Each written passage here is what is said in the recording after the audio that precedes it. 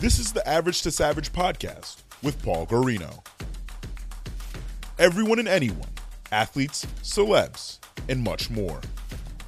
What's up, everybody? Welcome back to another episode of the Average Savage podcast. Our special guest today is Mark Appel. Mark, how's it going? I'm doing well, Paul. Thanks for having me, man. Yeah, man, I'm pumped for this one. I'm a big baseball fan, and I've been watching your career since Stanford, just being a baseball junkie when, the draft and all that stuff happened. So it's great to have you. I know you were drafted 3 times in the MLB. We'll say that. I know that's kind of a rarity. It's people that don't know baseball, it could happen twice a lot because high school and college and things like that. So let's just get into it. How did you first start playing baseball? Man, I think growing up in Houston, Texas, I was Astros baseball crazy back in the late '90s and early 2000s, and yeah, I mean the Astros had some good teams those years, and so I started playing little league just like almost everyone else, and t-ball to coach pitch to machine pitch, then kids pitch, and all that stuff, and every year I just kept loving it more and more and more, and wanted to keep playing, and and so yeah, I think my origin stories are pretty humble, pretty simple from that perspective. Yeah, for sure. And then you grew up in California, correct? Yeah, that's right. I was born in Houston. When I was 12 years old, we moved to California for my dad's job, and so we were in the San Francisco Bay Area, and yeah, and so started found a team out there and started playing some more, and one thing leads to another, and it's like you're now in high school, and you're trying to make varsity and all that stuff, and then it's like, wow, things are starting to get better. I'm getting better. I'm playing better. I'm throwing harder. Now colleges are calling, and it really was just like one thing after another. I don't feel like I had this one year that really changed my life in a lot of ways. It was just like constant, consistent working at it, trying to get better, and yeah, eventually found myself with a scholarship to Stanford. Yeah, for sure. Yeah. So going in high school and things like that. So what was your recruiting process like, and like how many offers did you have? Yeah, I was kind of a late bloomer. So I played my freshman year. I played JV my sophomore year, and then varsity my junior and senior year, which is like the kind of the standard for for everyone, right? And so I was kind of a late bloomer. I threw hard, but I played basketball too. And so you know, when I was playing basketball, it's like that ran into the baseball season. And so like my coach didn't love that. And so I actually didn't play that much in high school. I think I pitched like 30 innings my senior year, and that was it. And so, yeah, it was kind of this weird process, but I ended up going to one of the Perfect Game showcases, just one of the local ones, and was thrown pretty hard for my age, and got invited to the national showcase, and went to that, and was thrown pretty hard. There are guys that were probably way better than me, but it was enough to put myself on the map for some colleges. I say local colleges because Stanford and Cal were within an hour from where I was living, but I mean, there's still great D1 programs. And so both of those teams had reached out, as well as some other local schools that are a little bit smaller, but still have produced a lot of great baseball players, like St. Mary's, Santa Clara, San Jose State. And then, I had a couple of teammates that were being recruited and had committed to out-of-state schools, or maybe some Southern California schools. And so like from the Bay Area, it started to grow and grow and grow, as I kept playing and kept going to a showcase or playing in a tournament or something like that. But at the end of the day, it's like Stanford was my number one. When I was 12 years old playing Little League Baseball, I was baseball crazy that summer. And I was in Houston. It was my last year in Houston. And my dad points out, he's really emphasized education in our family, but he points out, he's like, look, the final 2 teams in the College World Series this year are Stanford and Rice, and both are great academic schools. And so in the back of my mind, it's like, oh, those are the 2 schools, like those are my dream schools. And being a Houston kid, I thought it was Rice. And then when we moved to California, I was in Stanford's backyard. Um, and so, yeah, it was kind of crazy how it all worked out. Like faith is big for me. So like I see God's hand on all of that as it happened. Were you always a pitcher? I played center field, third base growing up, but I mean, I had always pitched. I always loved that. I think I had growing up, I had this like thing where I would get distracted and I would just need to be active. And so like pitching was great because I was part of every single play. It's like I had to be present. And so yeah, but I've always pitched. I thought I was a decent hitter. Like when I try to be as honest as possible. It's like I wasn't a great hitter by any means. So like pitching worked out well for me. But it's like I think I was still good enough to like play on our high school, hit on our high school team and like play the outfield when I wasn't pitching. But like I said, our high school basketball teams were really good. So I missed like 3 weeks of the season anyways. And coach was like, no, you're just pitching. Like, so. What about velocity wise? Like what was your, like, say like from, I don't know, sophomore year to senior year, like what was it miles per hour? And like, what was your goal? Like, and like the first time throwing 90 maybe. Yeah. I can't remember the first time I hit 90. It's probably maybe my junior year, or summer going into my junior year. I think my sophomore year I was like 88. Then junior year I hit like 91. Senior year I hit like 93 or 94. And then going to college, it's like my freshman year I hit 90, 96, I think. And then sophomore year I hit 98. Junior year I hit 100. And so it's like every year is like 2 to 3 miles an hour on my peak velocity, and then building up that stamina as a starter.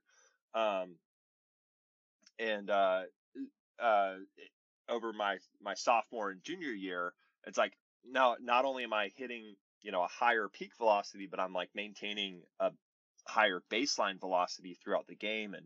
And so yeah, it's honestly just like for me it was just playing more and more and getting more innings under my belt and working out and my body growing and developing and things like that. All right, what does it feel like to throw that fast? It was I'll tell you this one story because it was maybe one of the like most baller moments. Like I just felt like on top of the world because I'm like, man, and granted I'm in college, right? It's like my junior year, I'm a top prospect and we're playing at Washington State in Pullman, Washington.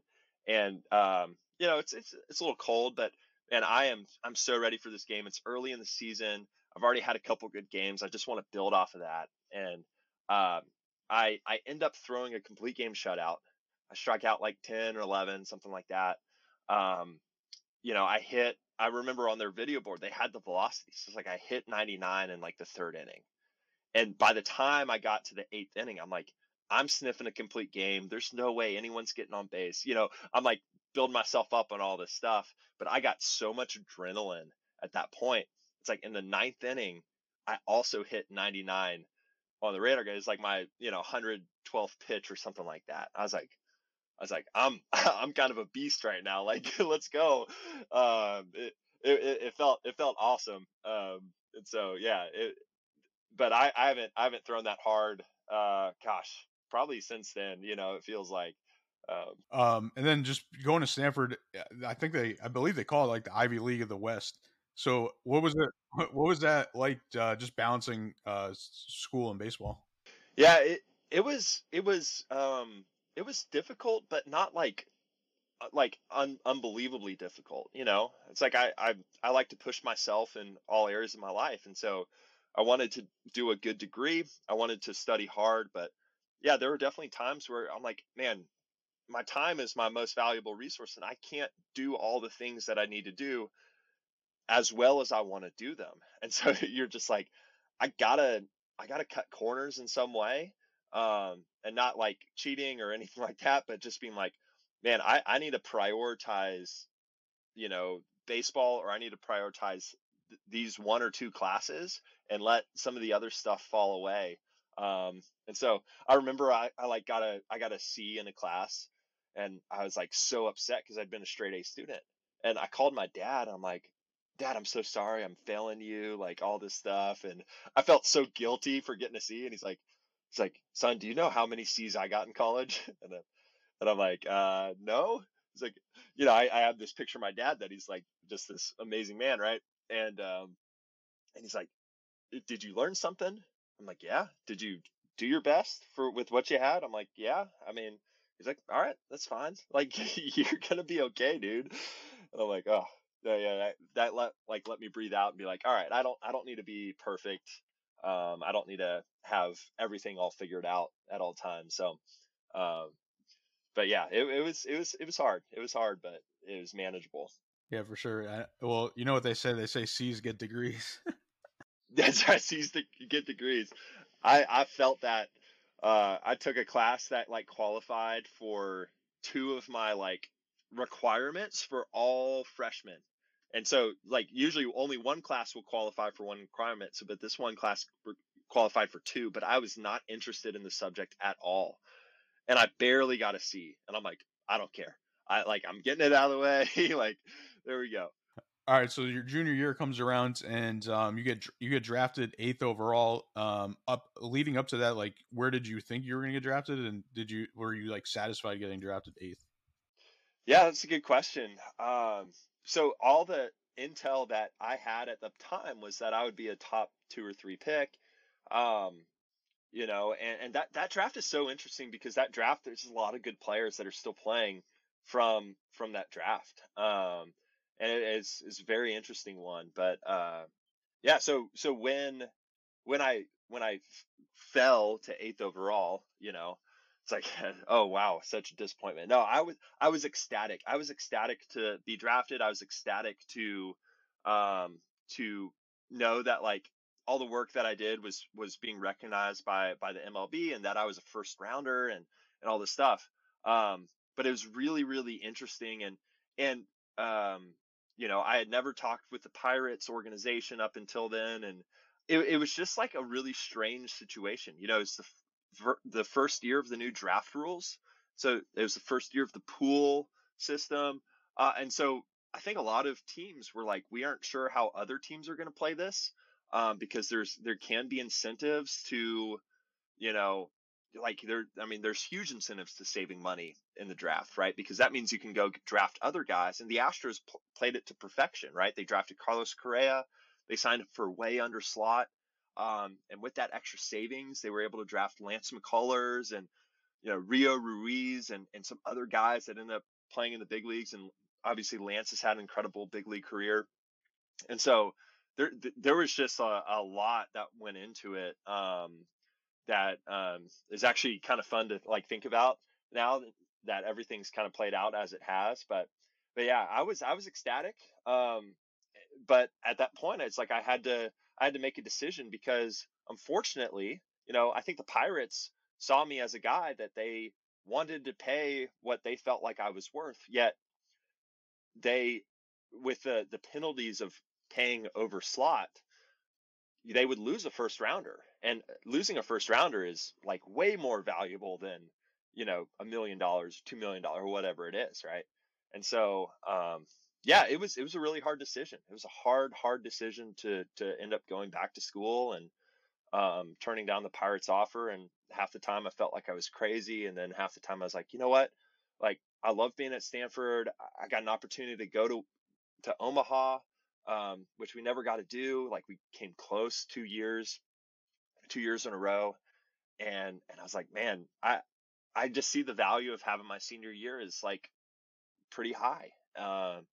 And I didn't necessarily make that decision beforehand or think about it, but like in the moment, I was like, man, I would love to go back for my senior year. I think that'd be awesome, and I felt like I would have another opportunity to get better. I had great relationships with my coaches, with my teammates, and then I'd still be eligible to be drafted in the next year's draft, and unfortunately, it all worked out. Yeah. But yeah, what was it like mentally? Like you like you get drafted, and you probably think you're going pro, and then you go back to like college. Like, was that like weird too? A little bit. I mean, fortunately, like the draft happens basically at the end of the season, and you have the summer, and so it's like there's a nice separation to like make that decision, and then it's like once I made that decision, I came back to school in September and was just ready to go. But it wasn't like in the middle of the season I was like, oh, I have to make this decision, then you come back. It's like there's enough time to like process and enough time to kind of prepare myself for my senior year. Um, and so, yeah, I think for so many reasons it was a good decision. And yeah, it is still a really, really hard decision. Yeah. Yeah, I think you might have one of the top like ever bet on yourself moments. Like you get drafted eighth overall, and then the following year you ball out, and then you go number one. So what did how did that make you feel? It felt great.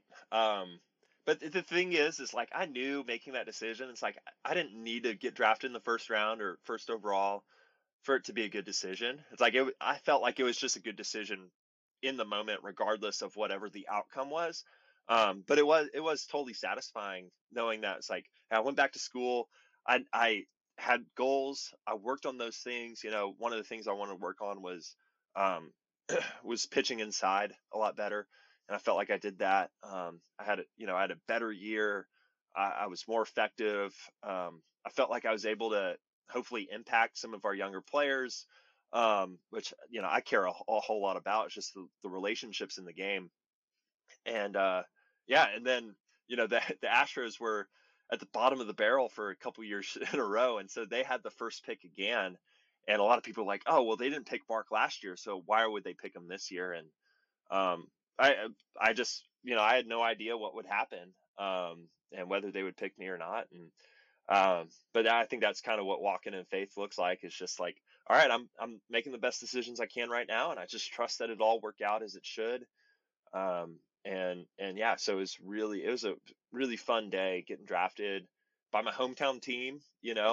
My family was with me and friends, and it was just a really fun day to celebrate all that God had done in my life and was still doing. Yeah, yeah, that's awesome. Like even I know, like even I believe the Pirates offered you around $3.8 million, and then you got around $6 million. So well, not almost double, but like around there. So that's obviously also dope that you did that. Once again, the bet on yourself, like that's the crazy, like that's why I think it's like so like I don't know if anyone ever else done that and got like drafted even higher than that. So obviously, I had a lot of people helping me make that decision. My advisor, who ended up becoming my agent, was Scott Boras and his team, and so people talk about Scott Boras all the time, right? That he's like the super agent, but then either fans appreciate him because he just does his job well. Some fans hate him because he does his job well, and he gets these good contracts for all the but one of the things that like people don't understand is how persuasive he can be and how good he is at making logical arguments. And so one of the things he told, and he was just one voice in helping me make this decision. And you know like my family was weighted way higher than Scott, but I love Scott. And one of the things he said that summer was, he goes, we think that you should sign for at least $5 million, maybe $6 million or whatever. It's like, say it's $6 million, you got offered 3.8. That difference is $2.2 million, right? And he goes, where in the world, as a 21-year-old pitcher, can you make 14 starts and throw 100 innings and make $2.2 million? Like, nowhere. Like, you can't do it. And he's like, that's kind of the opportunity you have. It's like, if you go out and you just do what you did last year, it's like, we have every reason to believe that you'll do much better. And then you get into pro ball and you start seeing it. It's like, I just made my debut this year, and I'm like, man, minimum salary is fantastic. I'm not complaining at all about like the pay or anything like that. But if you look at it from like how long do you need to play before you can make $2 million? It's like, that's at least 3 seasons being on the roster the entire time. And that requires you staying healthy and pitching well and all that stuff. It's like, that's not easy to do. and that's, that ends up being about $2 million. And so you're like, wait a minute, that was kind of a genius thing for Scott to say, and trying to persuade me to go back to school, which is what his desire was. And then, you know, yeah, I got to talk with coaches and teammates and family and stuff. So Yeah, I think that's just like one stigma that people just don't realize. They think like all pro athletes are like super rich, which is especially in the minor league baseball. Like people still don't understand that it's just like they're making like $1,200 a month, and like you said, if you don't get drafted high, then like it's like you're literally living off nothing, like literally less than minimum wage. I know they just didn't they just win a case, I think last year or the year before, the minor leaguers. yeah, yeah, they I think they had a civil class action lawsuit against MLB and won. And I don't know what the payments are going to be. It'll be helpful, but it won't really like fully make up for like the issue that I have with it is that from MLB's perspective, if you want to have the best product on the field, like you should be able to, like, you should be trying to find and invest in that product to be on the field. It's like when you have players that are retiring, that have skills, they have talent, and maybe they just need a little bit of time and some more reps before they can really fully maximize that potential. It's like you have these players that are retiring because they have families and they can't even afford to put food on the table while they're playing the game that they love. It's like, man, I don't think that's necessarily just the PR issue. I think that's a competition issue. It's like you're actually losing the competitive battle and putting the best product on the field. And that's where I come at it. It's like why don't we do the little things that allow these players to work on their craft? Because it's like, you want to win a World Series, you're going to need good players that are healthy, that can go up and compete and be ready to go. And it's not just on the player, because sometimes the player doesn't have the financial means to make that work, So Yeah, yeah. It's also like I know they just started cutting like the short A or and some of those too, which I mean it's a good thing and a bad thing. So it's like a catch-22 because, like you said, like that could help with the other like um, levels and stuff. But then what if there's always that one guy that potentially could be a superstar. So you never know. exactly. I think in the long run it'll probably be a good thing.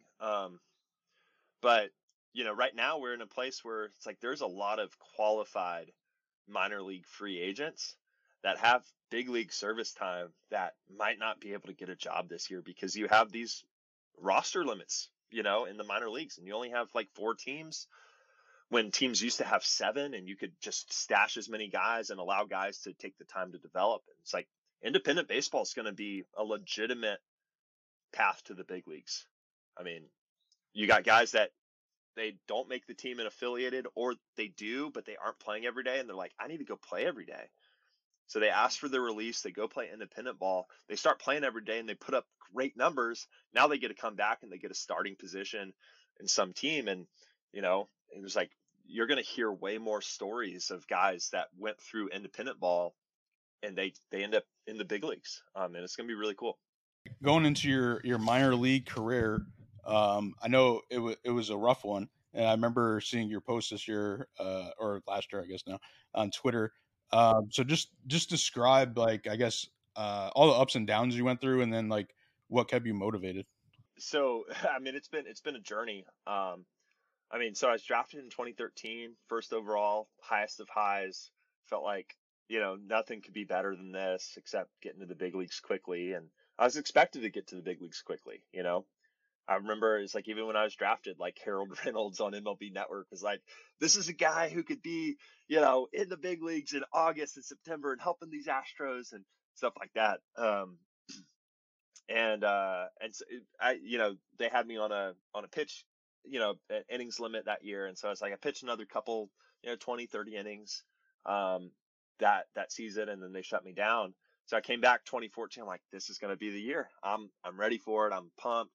And, enter the worst year of my life. Right. And so it's like, I had an appendectomy right before spring training. I basically missed all of spring training. Started the season just like slow, behind schedule.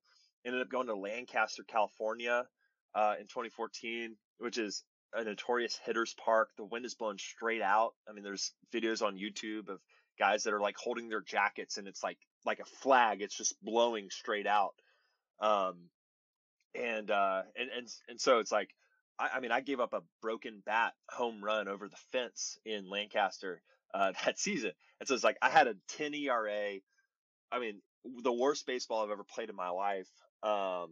Just, and then that was all within the span of like 12 months of when I was drafted. It's like less than 12 months later, I went from the highest of highs to like the lowest of lows, like pretty depressed, um, pretty just like lost and trying to figure out. It's like, I'm working so hard. I'm trying to learn. I'm trying to do things the right way. And it just, nothing is translating to the field.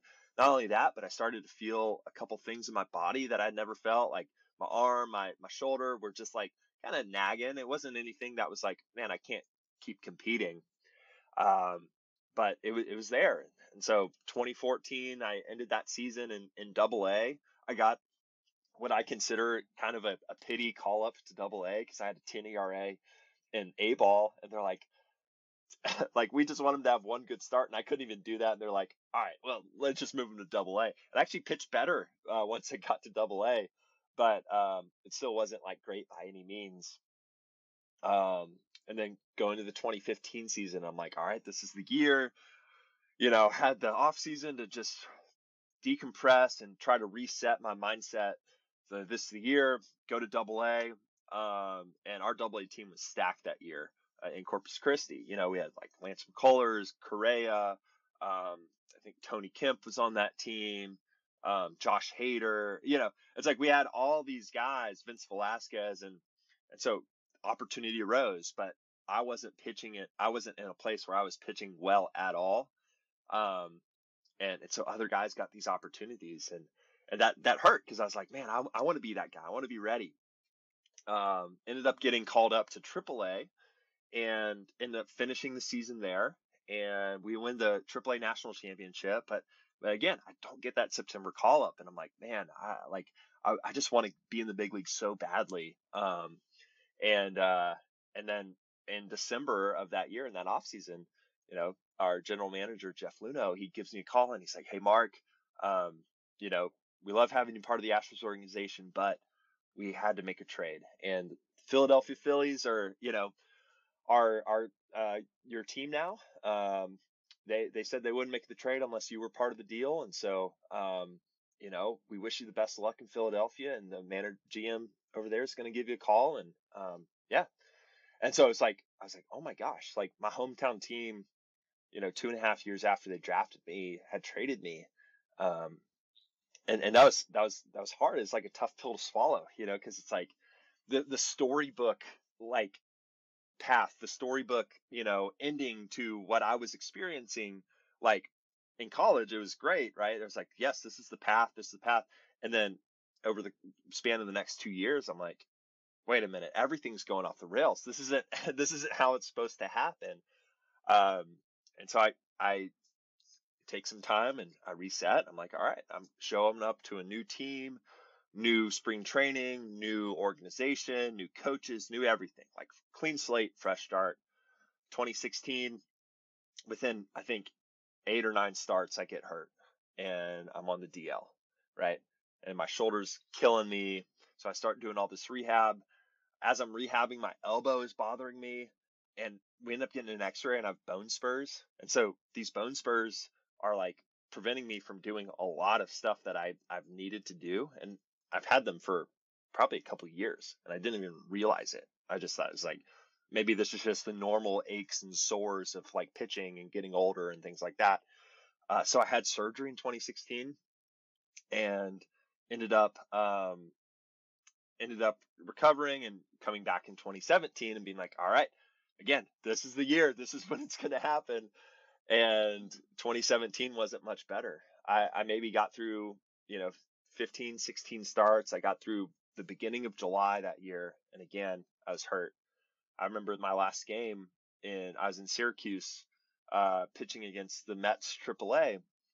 And I think I threw 52 pitches in the first inning and I didn't get out of it. I walked like 5 or 6 guys, my velocity had dipped into the 80s, I was done. I was like, I don't have anything left. And it was one of the worst moments, like just one of the worst feelings that I've ever had. And so I go down to Florida and I'm rehabbing and I'm checking off every single box in the training room.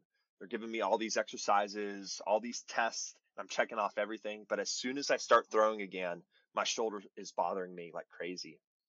And so I go into that off season and I'm like, man, I don't really know what to do. I'm going to keep working and keep trying to get better. And by about Christmas time, it's like I had tried to throw and nothing got better. And I was like, I'm pretty sure I'm going to need surgery.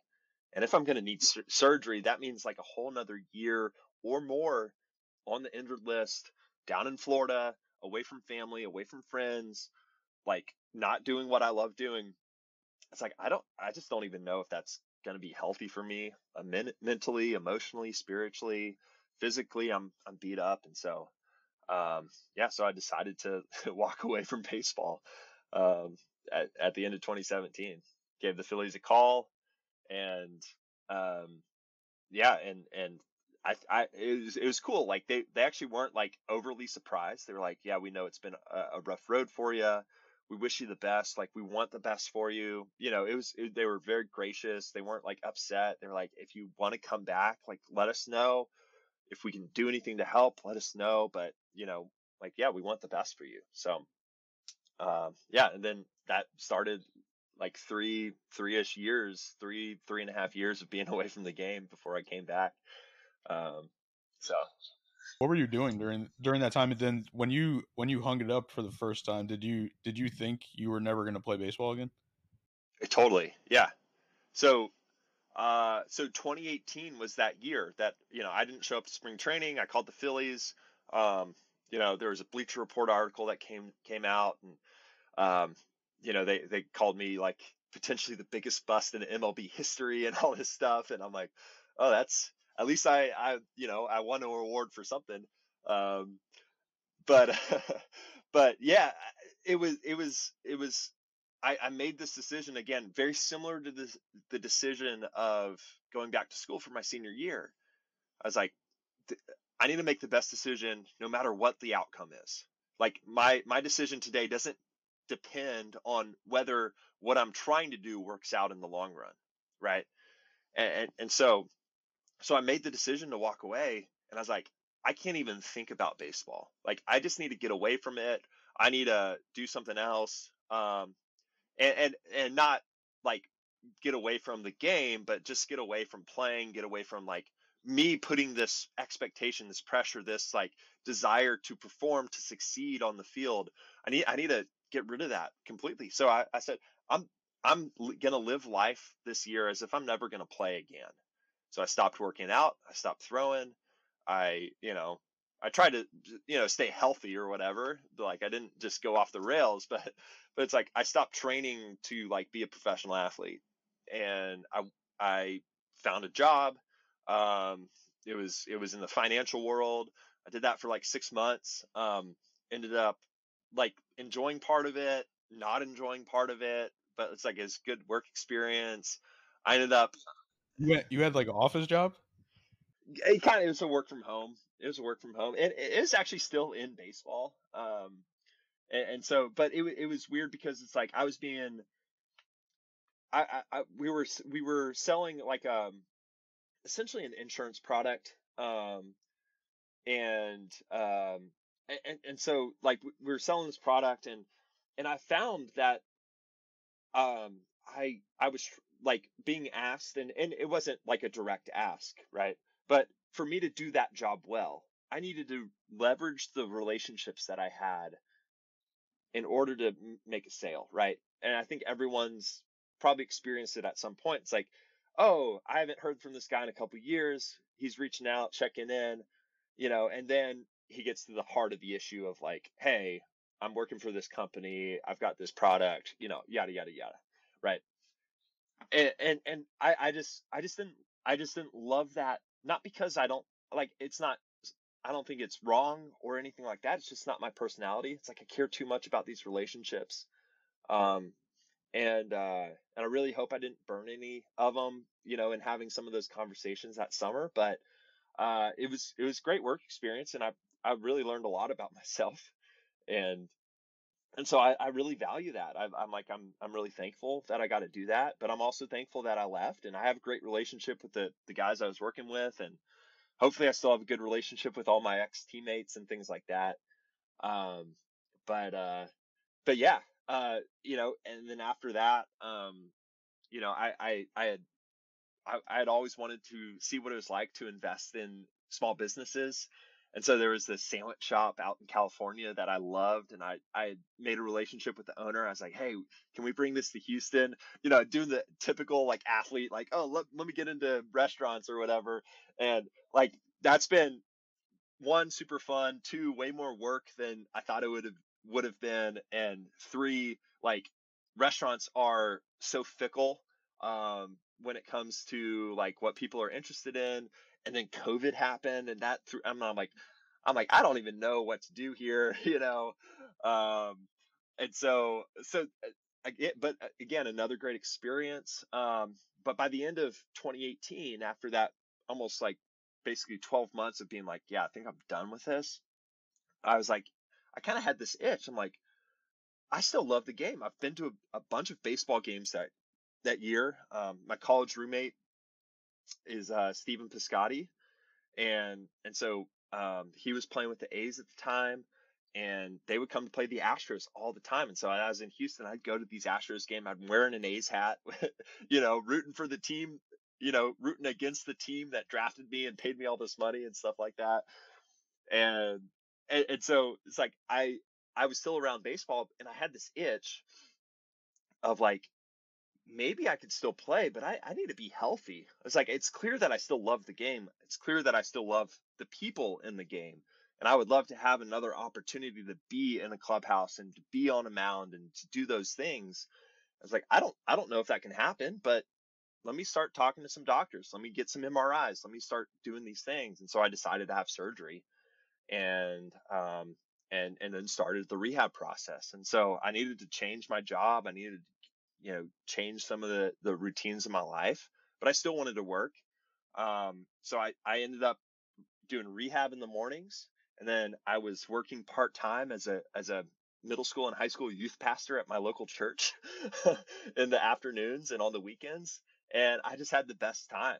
I gotta just like hopefully impact the lives of kids that are trying to navigate this crazy world we're living in. And I started the rehab process, and the rehab process was not a straight line. It was up and down. It was bumpy. And it ended up, taking a much longer time than I anticipated when I started. But eventually found myself where I was like, all right, I think I'm ready to go. And this was, February, March of 2020. And then boom, COVID happens. And so I was like, well, it doesn't look like there's going to be baseball this year, at least for me, like minor league baseball.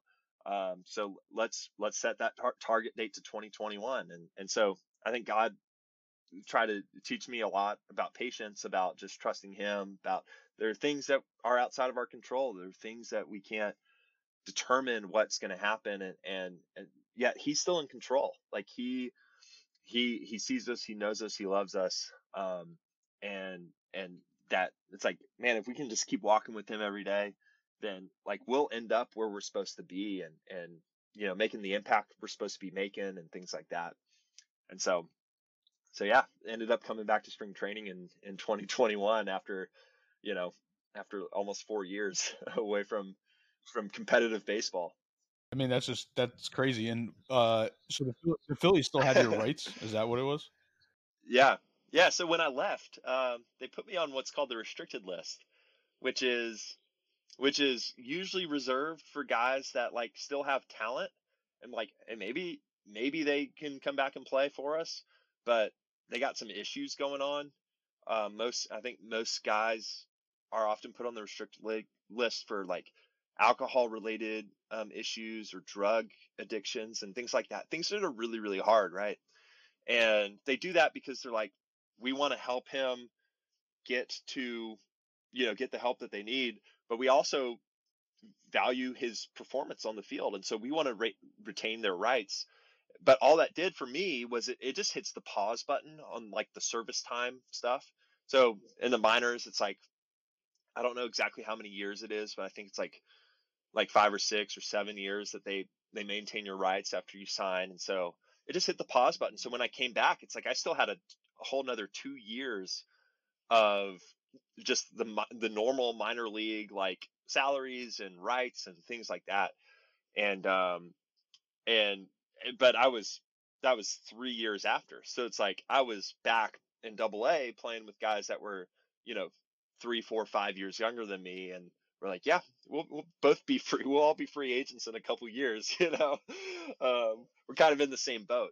And honestly, that's been one of the biggest blessings for me, is because I've gotten to both, you know, I've gotten to play over the last couple of years with some really amazing guys that are quite a bit younger than me, but I think they've impacted me in an incredible way. And when I got called up this year, a lot of the guys that are the veterans, right? Kyle Schwarber, I played with him in the futures game, right? And like we're about the same age. Like JT Realmuto and I are the same age. Like Corey Knable, like we played together in summer baseball in college. So it's like a lot of these guys that are like signing these big deals, like I'm peers with them. I'm like the same age, but they're the veterans. And then all the young guys that are coming up, I'm like, I've gotten to play with these guys the last couple of years. So it's like I felt very comfortable in the Phillies clubhouse, because I'm like, I see a lot of friendly faces from the minors. I see a lot of friendly faces from just, whether it's college ball or just a lot of the names that over the years, like we played against each other, or we were considered in that same group of players early in our careers, and then their careers, shot off like a pop rocket, and mine went into the dumps. But there's still like a level of respect there. Tell me about when you got the call. It was crazy. So yeah, we were at home in Lehigh Valley, which is our AAA team with the Phillies, and yeah, and so after the game, we lost the game that day. I think it was like a Friday, but it was a close game. Like we battled back, and we play so many games in baseball, and so it's like a loss isn't that big of a deal. You got to play tomorrow, right? It's like you got to short memory, move on, right? Did we play hard? Did we do the little things? Yeah, sometimes you just lose, right? It was like even the best teams in baseball, you win 100 games where you're losing 62 of them, right?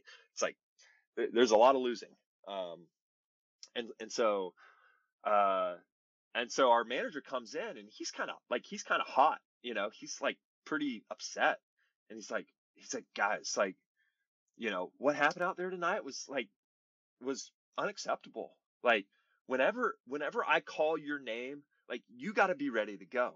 You need to be ready. And if you're not prepared, like we're going to keep losing games, and I can't trust you, right? And so I'm like who's he talking about? Like what's going on right now?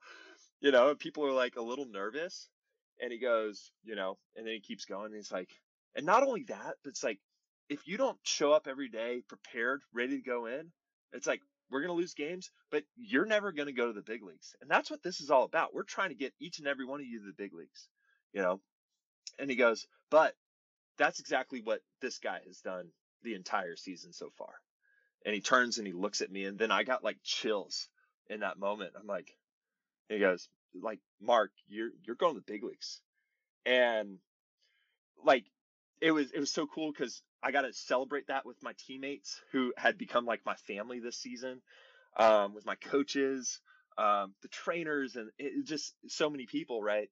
And it was like overwhelming. Like I immediately started crying. I'm like, I can't even believe this. And I think a lot of people knew my story, teammates, and I had shared my story because I'm like, hey, if I can share something that might help someone else, like I want to do that. And so it was like overwhelming, just because of all the time, and you almost like in that moment have this flashback, and you're like, oh my gosh, like from the beginning of my career when I was in college, and I was, a first rounder twice, and I was expected to be in the big leagues quickly, all the way to like I basically retired, I left indefinitely, right? I'm like, I don't know what I'm doing right now. I'm lost. I can't even play. Physically, I'm out of it. Then I come back and I'm like, I'm probably crazy for doing this. Like, I don't even know. I just want to be in a clubhouse again, and I don't have the expectations. And then boom, it happens. And like it like brought me to my knees almost, and just like humility and just like thankfulness and gratitude. Um, and yeah, it was such an overwhelming emotional experience, getting to be in a clubhouse with a bunch of guys that I considered brothers, and getting to celebrate that with them. And there were other, like, the fun thing is, like, there were other guys that year that got big league opportunities for the first time that we got to celebrate. So this had become like a thing for us, earlier that year, like a guy like Michael Kelly, who had been pitching in independent ball a couple years prior, right? And so like he had been grinding, and he's 30, 31, and he finally makes it to the big leagues. And like, that's a huge moment for him and his family. And then Derek Hall, who ended up, coming up for the Phillies and hitting some big home runs in some games and stuff. It's like, he had been working hard and hard and hard and playing so well, but never got that opportunity. And finally he gets that opportunity. And so it's like, there was just a lot of reason to celebrate, at least in AAA for us this year. And it makes sense because, Phillies end up having an amazing season and a great playoff run. But yeah, it was one of the best moments of my life. No, that's awesome. And then yeah, tell me like what it was like to pitch in your first MLB game, and you got a strikeout and a clean inning. Yeah, yeah. Thank the Lord for that. Yeah, again, it was maybe even better than the moment I found out I was going to the big leagues. Like, I'm stepping on the mound for the first time. Like, my background, I don't know if you can see it. Let me turn off Do Not Disturb. But like, the background on my phone is a picture from right before I stepped on the big league mound and like competed, right? And one of my teammates in AAA, Aaron Barrett, was like, "Hey, and he said this early in the season. He's like, hey, like, if any of you guys make your debut, just like enjoy it. Don't put pressure on yourself, all that stuff." And he's like, take a moment before you like go into the game and just like spin around and like take in the environment. Remember this moment, like take these mental snapshots. And so that's what I was doing when that picture was taken. And I just have like this grin on my face. I'm like, I think I was just recognizing like all the stuff that had happened again that led up to this moment. And I'm like, I get to pitch in the big leagues. Like, this is unbelievable. This is my childhood dream, and it's now finally coming true. And I didn't need it to come true for me to enjoy my life and to be like at peace with who I am. But I just recognize that it's like, man, that's just God's favor, and like, I just get to enjoy this at this point. And yeah, it was completely overwhelming. Marcelo Zuna was my first batter that I faced. Threw him a heater. I was like, I'm sure they had their scouting report that I was like 80% fastball, so they're like looking for a heater, and he just smokes it, like hits it a line drive, probably hits it 120 miles an hour, but right at Rhys Hoskins, our first baseman, and catches it. One pitch, one out. I'm like, awesome. Next guy, I think it was Adam Duvall, and I get him on a sinker, I think it's like a 1-2 sinker down in the way, and it freezes him, and I'm like, that was sick. Like, that was, I give up a base hit and another ground ball and get out of the inning, and I come off the field. I come off the field, and basically the entire dugout is like at the top step, like welcoming me, and like, I don't know how I didn't cry in that moment, but like, tears were welling up because I'm like, the reception that they gave me, and just like, I just felt so loved and so honored. And it was almost too overwhelming for me, because I'm like, I don't see myself as someone who's like deserving of any praise or any, honor or anything like that. I'm like, man, I'm just kind of a regular guy. I'm a regular guy who loves playing a game that a lot of people, love and find interest in. And I feel blessed that I get to do it, and I still get to do it. So yeah, it's been, I mean, 2022 is one of the in some ways one of the hardest years of my life, but also like far and away one of the best years of my life with all the blessings I got to experience. Yeah, I mean, yeah, that's why. I mean, I think you just have like an incredible story in general. That's why I wanted to have you on the podcast. So Yeah, it's awesome. And now I believe you're a free agent right now, right? I am. I am a free agent. Yeah, which is crazy. Now it's like you're in you're a major leaguer. You had a great year, and so yeah, what is that looking like now? I know free agency is happening right now.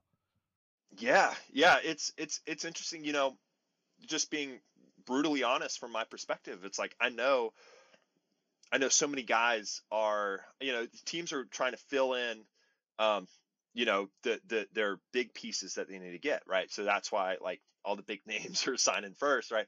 And then they fill in the cracks with all these other guys. And I'm like, maybe in a past life, it's like I saw myself as a potential big name, but it's like I'm a fill in the crack guy right now, in all honesty, and that's okay. Like I'm okay with being there, and maybe I won't always be there. Maybe I'll be able to go out and perform more and have another good year, and maybe be a guy, right?